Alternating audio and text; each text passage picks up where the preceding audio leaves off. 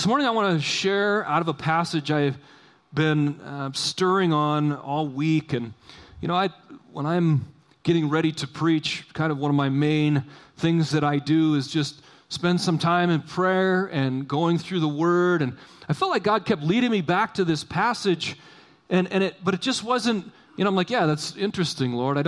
But I'm not seeing really what you have in it. But as the week went on, he just started to reveal and unpack some thoughts that I believe he's really led me to share with you this morning. And it does connect with our recent number of messages. We've been talking about wisdom, and the main passage in here has to do with wisdom, the main line.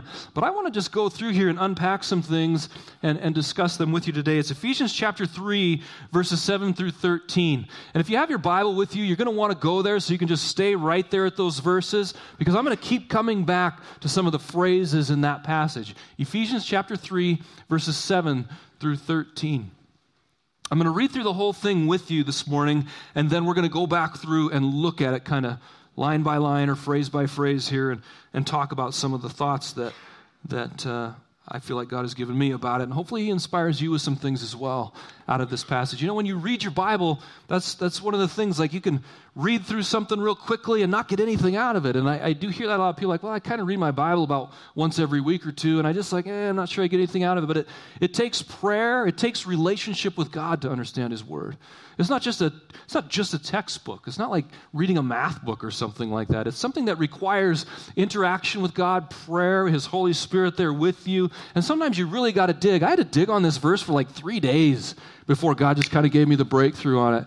And I was, I'm glad that he does that. But that's sometimes he's like, if you seek, you will find. I kept thinking about it. If you keep digging, if you keep reaching out for him and his wisdom and his understanding about things, He will bring breakthrough for you or revelation in ways to encourage you. So if you're struggling reading your Bible, I would encourage you, stick with it, persevere, press into it. Take some time to quiet and just think about some of these verses that God leads you to in his word. This is Paul writing a letter to the church in Ephesus. And he says this: "Of this gospel I was made a minister, according to the gift of God's grace, which was given me by the working of his power. To me, though I am the very least of all the saints, this grace was given, to preach to the Gentiles the unsearchable riches of Christ, and to bring to light for everyone what is the plan of the mystery hidden for ages in God, who created all things, so that through the church the manifold wisdom of God might now be made known to the rulers and authorities in the heavenly places. This was according to the eternal purpose that he has realized in Christ Jesus our Lord, in whom we have boldness and access with confidence through our faith in him. So I ask you, do not lose heart over what I am suffering for you, which is your glory." Let's pray. Lord, we thank you for your word. Lord, I thank you that all those years ago you wrote on those stone tablets and you gave them to Moses. And ever since then, Lord, you've been delivering your word to us. God, we are thankful that you love your children and you speak to us and lead us. And I pray now that as we look at your word, Lord, you would lead all of our hearts in understanding and absorbing and receiving from you that which you're wanting to deposit into our souls today. Lord, we open our hearts right now. Lord, we just say, work on us. Do surgery where you need to do it. Encourage us where we need it. Bring healing where healing is needed. Bring correction and direction where it's needed. God, I pray that your word would be alive and active amongst us as you have promised. In Jesus' name, amen. Let's start with this phrase: I was made a minister. Paul is acknowledging here that he was made into something. He was made into a minister, and he knew that he had a mission. He knew he had a calling in life. I was made a minister. Now, was Paul made a minister because he went to Bible college? Is that how he became a minister? Was he made a minister because, how is he made a minister? How does he know this? Well, we'll get into that as we go. But I want to point out this, that Paul understands he was made something. He was made to be a minister. And I've been making the point, intermittently throughout the last few weeks that you have purpose in life. You are not a random accident in life. And sometimes it can be very, very difficult when you're way down in a deep, dark place, and all you can see is maybe the sun shining way up at the top of this pit somewhere. How could my life have any meaning or purpose at this point? But I want to tell you, your life has meaning and purpose. Ephesians chapter 2, verse 10. For we are his workmanship. Who is we? We. That includes you, me. I am his workmanship. You are his workmanship. You are something he has formed. You are something he is working on. Created in Christ Jesus for good works. We have things to do. We have work to do. We have a gospel, a good news. We have people in our lives that need hope, that need prayer, that need healing, that need breakthrough. We need breakthrough. We need healing. We need prayer. There's work to do. There's practical things. There's spiritual things. There's a long list of things that you and I have in front of us that we can do, which God prepared beforehand. God prepared beforehand that we should walk in them. You see, God had something in mind before the foundations of the earth, a mystery, something we almost can't grasp. Well, we can't grasp it. There's no almost about it. We can't grasp it. But before the foundations of the earth, God prepared beforehand works that you and I would walk in. Before Paul ever was born, he was going to be doing the work of a minister by spreading the gospel of Jesus Christ. Some people will argue, and it's an understandable debate, but when they look at all these scriptures about work for us to do, foreordained, predestined, all those kind of words beforehand, they'll argue, well, that's a general statement. It's a statement about the church as a whole, but not for individuals. But I disagree. Let's look at Jeremiah. Jeremiah was a prophet in the Old Testament. Sorry, let's not. Sorry, Karen. I don't mean it. Karen is at media for the first time on a Sunday. Would you give Karen a hand this morning? Thank you so much for serving in that way. And I told her I wasn't going to torture her, and I already just tried. So, no, I'm right. Sorry. Jeremiah chapter 1, verses 4 through 5. Now the word of the Lord came to me, saying, before I formed you in the womb, before you ever actually existed in this life. And you could say, well, that was just for Jeremiah, but I don't think so. God knows all things. He works all things together. Not just the random things that work out in his favor, all things.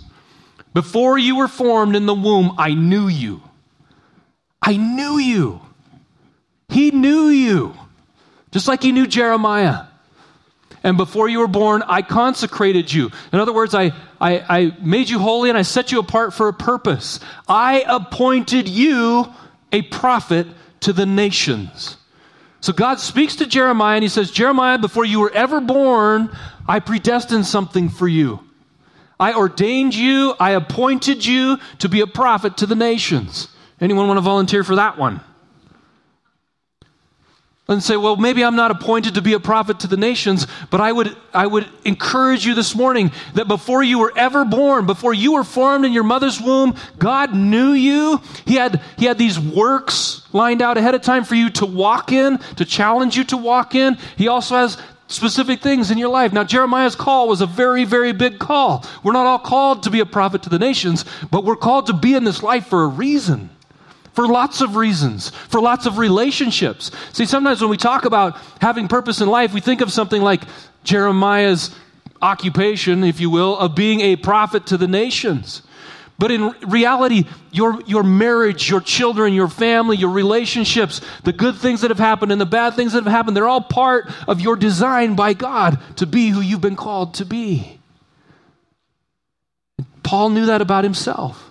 He had been called to something, and he understood that. So I think sometimes when we talk about calling, we get intimidated by this idea that, I was called to be a nurse. That's my calling in life. It's like, well, certainly that's part of my wife's calling in life is to be a nurse, but it's much more diverse than that. It has to do with our relationship and our marriage. It has to do with our children and grandchildren and her relationships with individuals here in the congregation. She's got a multifaceted calling, and so do you.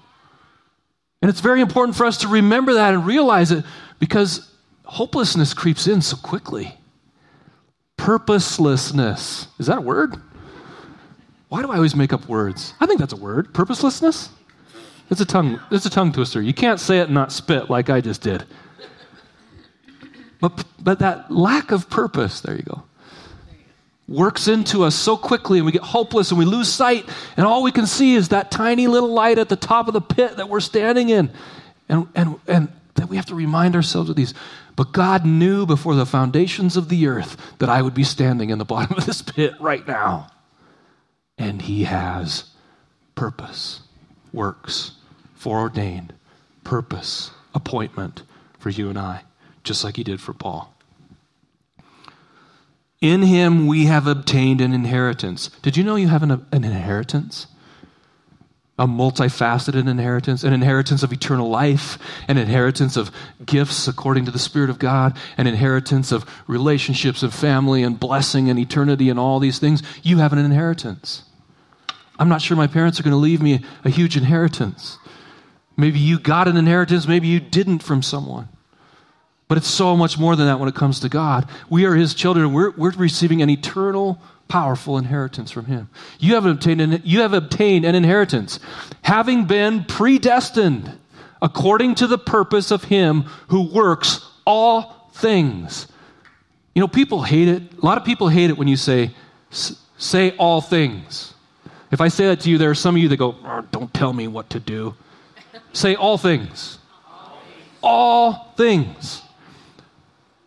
You have been predestined according to the purpose. Whose purpose? I'm so glad that my life isn't designed completely around all of the purposes I've ever thought I had. I'm so glad that I'm not the master of my own destiny. Just watched a cartoon yesterday with my kids, and it's in all its message. The message is in so much of our society. You can write your own future and story. And I understand that there is a healthy component of that motivates us to do a good job and work hard and go after our dreams. And I think that's God, but really, I think that's good. But what's underneath that is there's actually something that God has ordained before the foundations of the earth that motivates you that way. He is the one who gives the grace. He's the one who's designed it. He's the one who has this inheritance for you. And sometimes you might think it's one thing, and along the journey it changes, and that's fine and good. I'm glad it's according to the counsel of his will and not mine. Because if I had been the master of my own destiny, I might not be standing up here today talking to you. But rather, God had ordained something different. And I'm so glad that he has. And he has for every one of you in this room. And you know what? There's so many out there. There's a world out there that needs a hope, an inheritance that's filled with hope.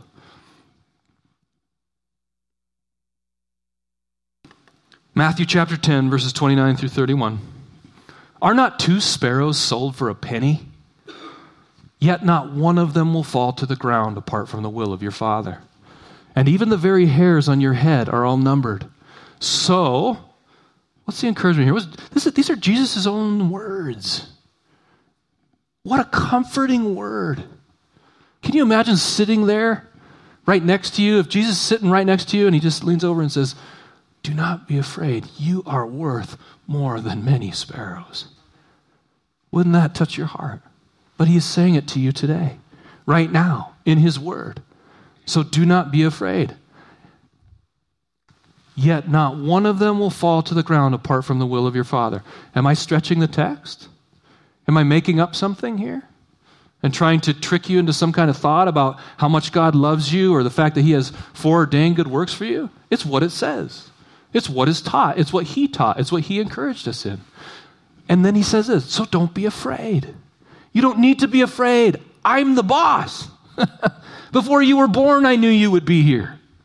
Before the foundations of the earth, I foreordained these works for you to do. These highs and these lows, the ups and downs, the relationships, the failures, the successes, all those things. I have foreordained works for you to do. Don't be afraid. Paul knew this about himself. I was called as a minister. I was made a minister. I have a mission. He goes on to say, according to the gift.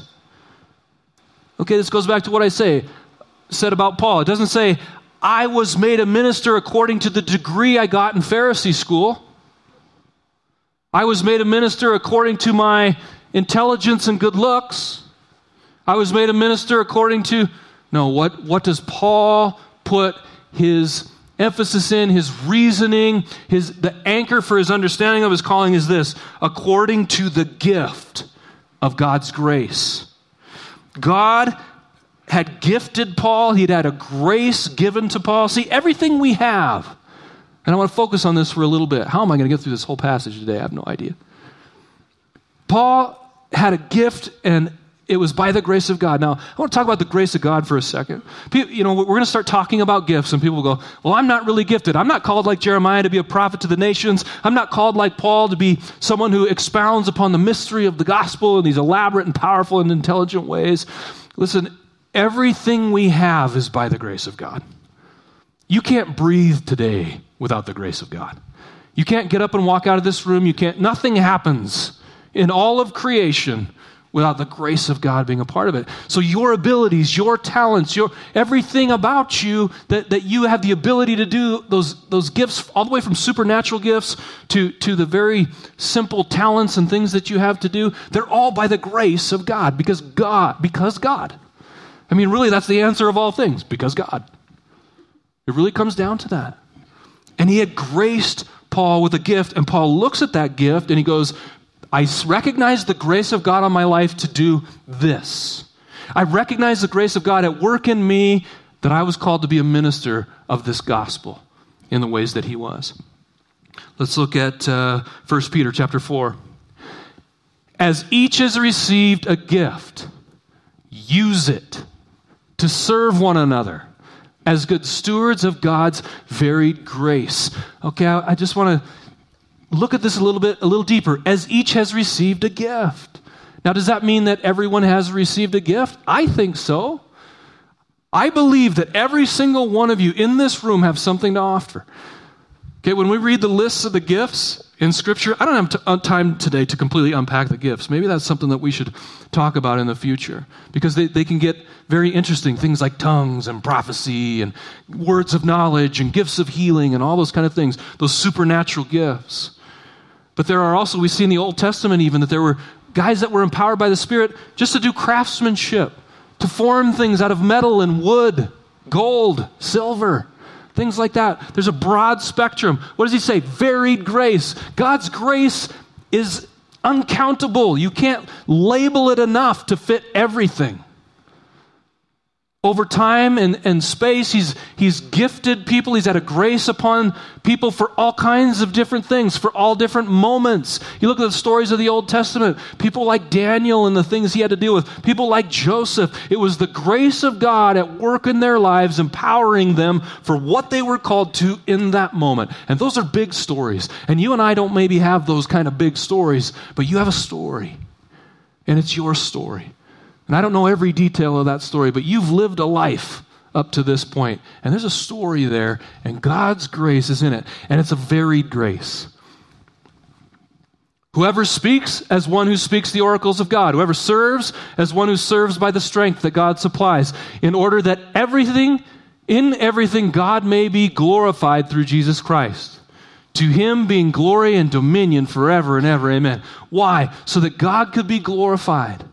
All of this varied grace, as each one of us has received a gift, it is intended to be put to use. See, what does he say here? Use it. Peter's encouraging us. Whatever gift you have, use it. It doesn't have to be some supernatural, high-flying, spectacular gift that everybody wants to see. You know, I was encouraging Marv Holmquist this morning. He was packing the coffee pot from the coffee machine out to your table so you can serve yourself. I said, good thing you're tough, Marv, that you could carry that over. Every little thing matters. Every way you can serve is important. And Peter says, use it to serve one another. You are a steward of a grace of God in your life, of many graces. God has graced you in many ways. Steward that. Use it. The thing about gifts is they're not earned. You cannot earn the gift. You can pray for it. You can ask for it. Scripture talks about that. But it is absolutely, totally free. You ever fall for the free gift gimmicks from a salesman? They're not free, are they? Let me tell you a story on ourselves. When we were, Joel, it was in 2004 probably, Joel was just born.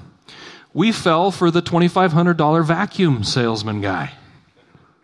We bought how many? $2,500? I don't know what it was. A stupid amount of money for a vacuum cleaner. We fell for that. I shouldn't say fell for it. We still have the vacuum cleaner. It still works. Works good.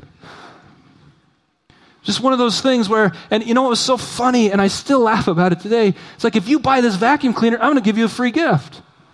What? That's not free. I paid $2,500 for a vacuum cleaner, and you gave me a set of 3 garden tools that I can get for $10 down at Rock Hand. Free gift, my eye. That's not really free, is it? I don't like that kind of stuff, but God's not like that. God's not a vacuum salesman. No offense if you're a vacuum salesman in here today. Your job sucks, I think, but, you know. Come on, that was funny. That's why I'm a preacher, not a comedian. God's not like that. Hey, if you just do all the right things, I'll give you this free gift. If you just make all the right choices and never make a mistake, I will give you grace. It's the other way around. It is the other way around. He gives you grace you cannot earn. He's given you something to do in life that you couldn't accomplish in and of your own strength. You can't even breathe without His grace. You can't walk, you can't talk. The world doesn't turn without the grace of God. It comes first. You could never earn it. It was given to you. Use it. What am I trying to get? Take it seriously. Take your call in life seriously. Take God's gifting and talent and the things He's given you. Take it seriously. This is not a joke. This life will end. Eternity is eternity. What really matters when you think like that? Does it really matter what everybody thinks of me? Does it really matter how much money I make? Does it really matter if the guy I voted for got elected? Does it really matter? What really matters at the end of the day?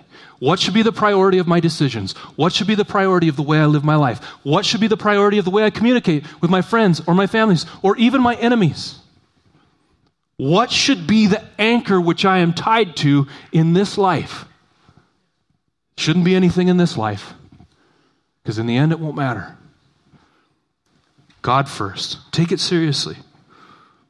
So what does he call it? He said, I was made a minister according to the gift of God's grace, which was given me by the working of His power. Ephesians chapter 4, verse 7. But grace was given to each one of us according to the measure of Christ's gift. I think I've already said enough about this. But here's more passages, more scripture. By the power of God, you have opportunity, you have gifting, you have a race to run. 1 Corinthians chapter 12, verses 4 through 7. Now there are varieties of gifts, but the same Spirit. And there are varieties of service, but the same Lord. And there are varieties of activities, but it is the same God who empowers them all to everyone, in everyone. All of these ways we can serve, all the ways the grace of God works through us. Not just in the supernatural gifts, but in just the day-to-day life of serving. And the activities we do, the things we carry out in our day-to-day life. There's a real deep Bible study here you could go into. You go studying into this stuff. There's a lot there. There's all these activities that we participate in by the grace of God, and we are stewards of it. It's by His power. He's empowered us to do it. To each is given the manifestation of the Spirit. Why? For the common good. Why is the first part of our mission statement building community? Kingdom happens in the context of community, always. Jesus said where 2 or more are gathered. Jesus is about community. He's about building a church. He's not about building other things, outside things. He's all about building His church. The manifestation of the Spirit. The gifts are given for the common good, so that we all can benefit. And for him, it was to preach. Paul knew specifically what it was that he was called to do in a big picture way. He came to realize that he had this mission, he had this gift, and it probably took time. I mean, we don't know how old Paul was. I mean, Jesus shows Himself to Paul, blinds him. I mean, he has this radical experience with Jesus Himself. And then years go by. What was going on in those years? What was Paul doing? He's looking in the scripture. He must be educating himself, and he's in prayer and all this. Eventually he came to realize this was his call. And eventually one day the Spirit said, set apart for me Paul and Barnabas. And those guys got launched into ministry. Okay, why am I sharing all that with you? Because I want to ask you the question. Paul was searching out his call. He was walking along the journey. And of course, the big thing is that Paul took his message to the Gentiles. But I would wonder, are you wondering what your call is? Are you wrestling with how you're gifted? Are you wrestling with what your contribution to the body of believers really is? Now, am I twisting your arm to start a small group? No. I want to provoke you to think about who you are in the process and take seriously engaging with who God has made you to be. See, this is what happens. If we don't engage with God, in a relationship with God, and believe, you don't figure this out. Look, there are tests. We use things like Strengths Finders and Enneagram and DISC and spiritual gifting tests and all those kind of things, and those are helpful. We'll use them. We'll continue to use them. But at the end of the day, this is about your relationship with God himself. This is about you growing through prayer and the reading of Scripture and God developing you into who you are called to be. No test can do that. God does that. Now, it's not that we dismiss those things, but I want to challenge you. How's your relationship with God? Hey, is he speaking to you through his word? Is his Spirit prompting you a certain direction? Can you tell me right now what one of your strengths is? Hey, I'm really good at, for me, I'm good with mechanical things. Was I just accidentally born that way? Well, you could point to my heritage and things like that and say, yeah, you inherited that, but I still understand that even behind that inheritance is the grace of God at work in my life. I have a mechanical mind. That's how I work. That's part of my gift. It's what I bring to the group to help. You may not be like that. Some of you guys are great relators. Some of you are great at sympathizing. Some of you are great at empathizing. Some of you are fantastic in prayer. You can get on your knees and just bombard the heavenlies for 45 minutes and it feels like 5 minutes went by to you. That's your gift. It's a grace. God's graced you with the ability to do that. Use it. So my question to you this morning is, how is God challenging you to use the grace he's given you in your life? Are you taking it seriously? Are you like Paul, discovering what it is you were called to do and be? Or maybe it's for a specific situation, a specific relationship, a specific job.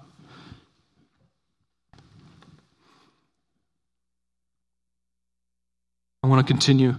To me, though I am the very least of all the saints, this grace was given to preach to the Gentiles. Was Paul the least of all the saints? I mean, if you had to answer a survey right now who the least of the saints was, would Paul be? Of course not. None of us would agree with Paul on this. But what do we understand about Paul when he says that?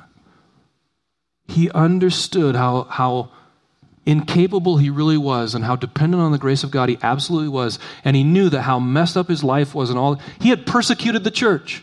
He gave approval to the death of Stephen, the first martyr of the Christians.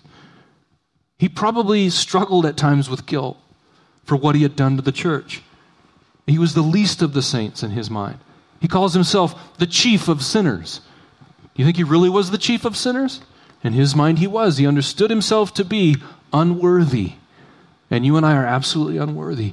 And yet God can do amazing things with those who have not earned it. Anyway, moving on.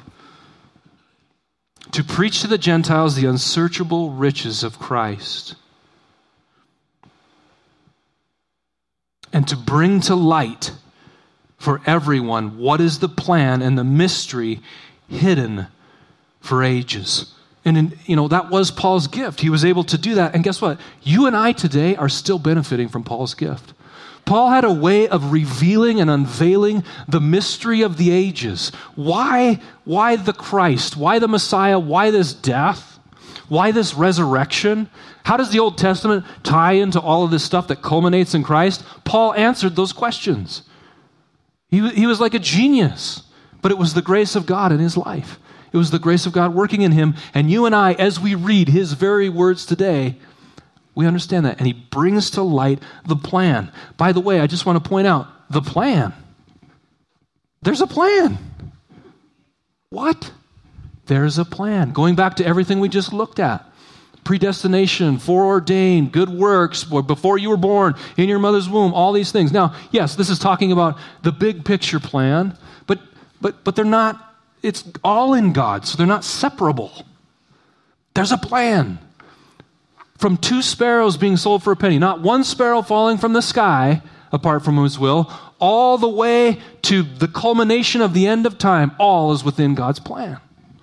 Bring to light the plan, and that's what he did. And it confounds the world's thinking and logic. It doesn't line up with logic. I'm the master of my own destiny. Why would a king die for his people? That's silly, all these things. But Paul brought to light, that was his gift, so that there was a reason. All this culminates with the reason. So that through the church, the manifold wisdom of God. Through the church.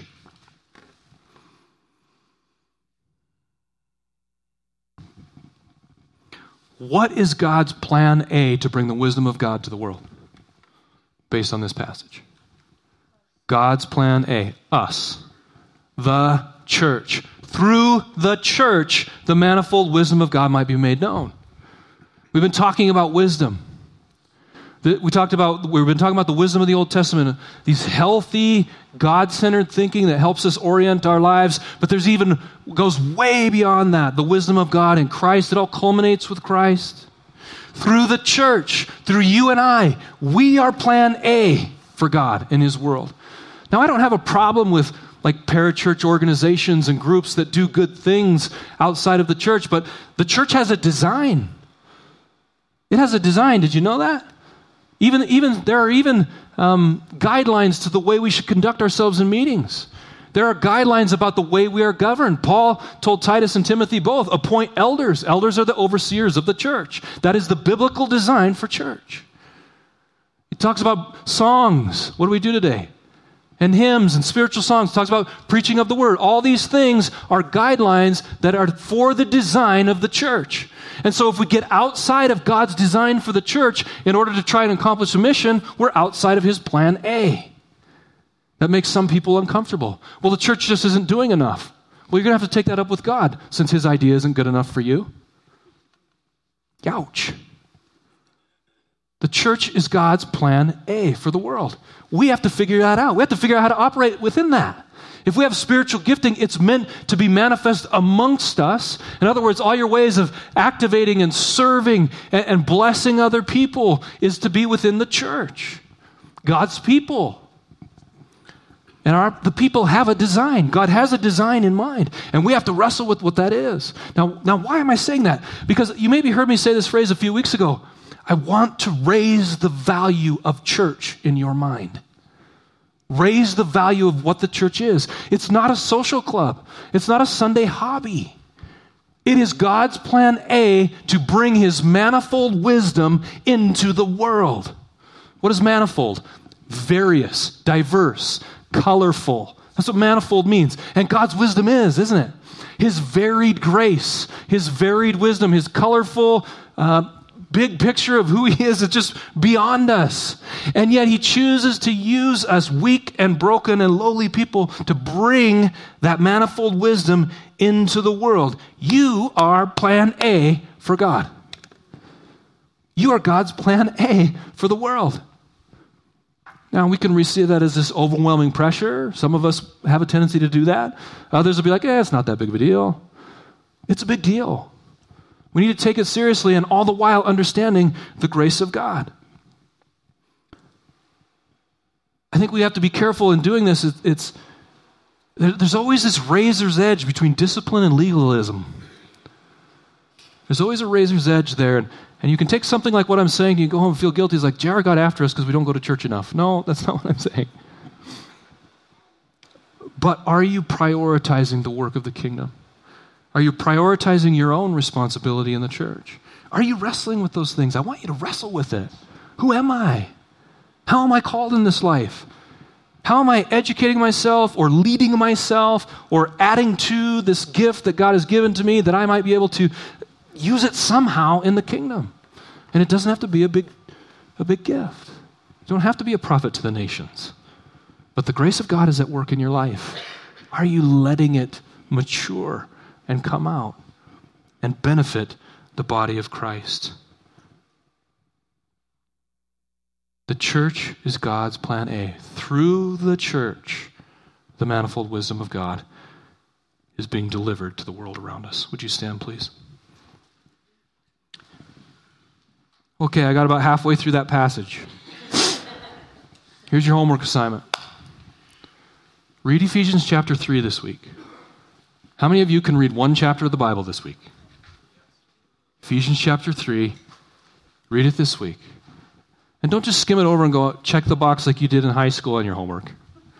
Think about it. Learn it. Pray about it. Let God stir it in your heart. Lord, we thank you for today. Thank you for your word. At the end of that passage, it says that Paul challenges us not to lose heart. When we look at these things, we are encouraged. When we look at these things, we don't lose heart. We're tempted to lose heart because things are difficult and challenging. And yet you give us your word, and just like Paul said, so don't lose heart. Or like Jesus said, so do not be afraid. Aren't you much more valuable than 2 sparrows? Even the very hairs on our heads are numbered. We trust you, Lord. We're thankful. And Lord, help us not be afraid, but help us embrace how you have graced us and to steward it well while we're in this life. Lord, that we might see through the church and our church right here at Mount Helena, that we might be able to see your manifold wisdom come out through us to impact the world around us. In Jesus' name, amen.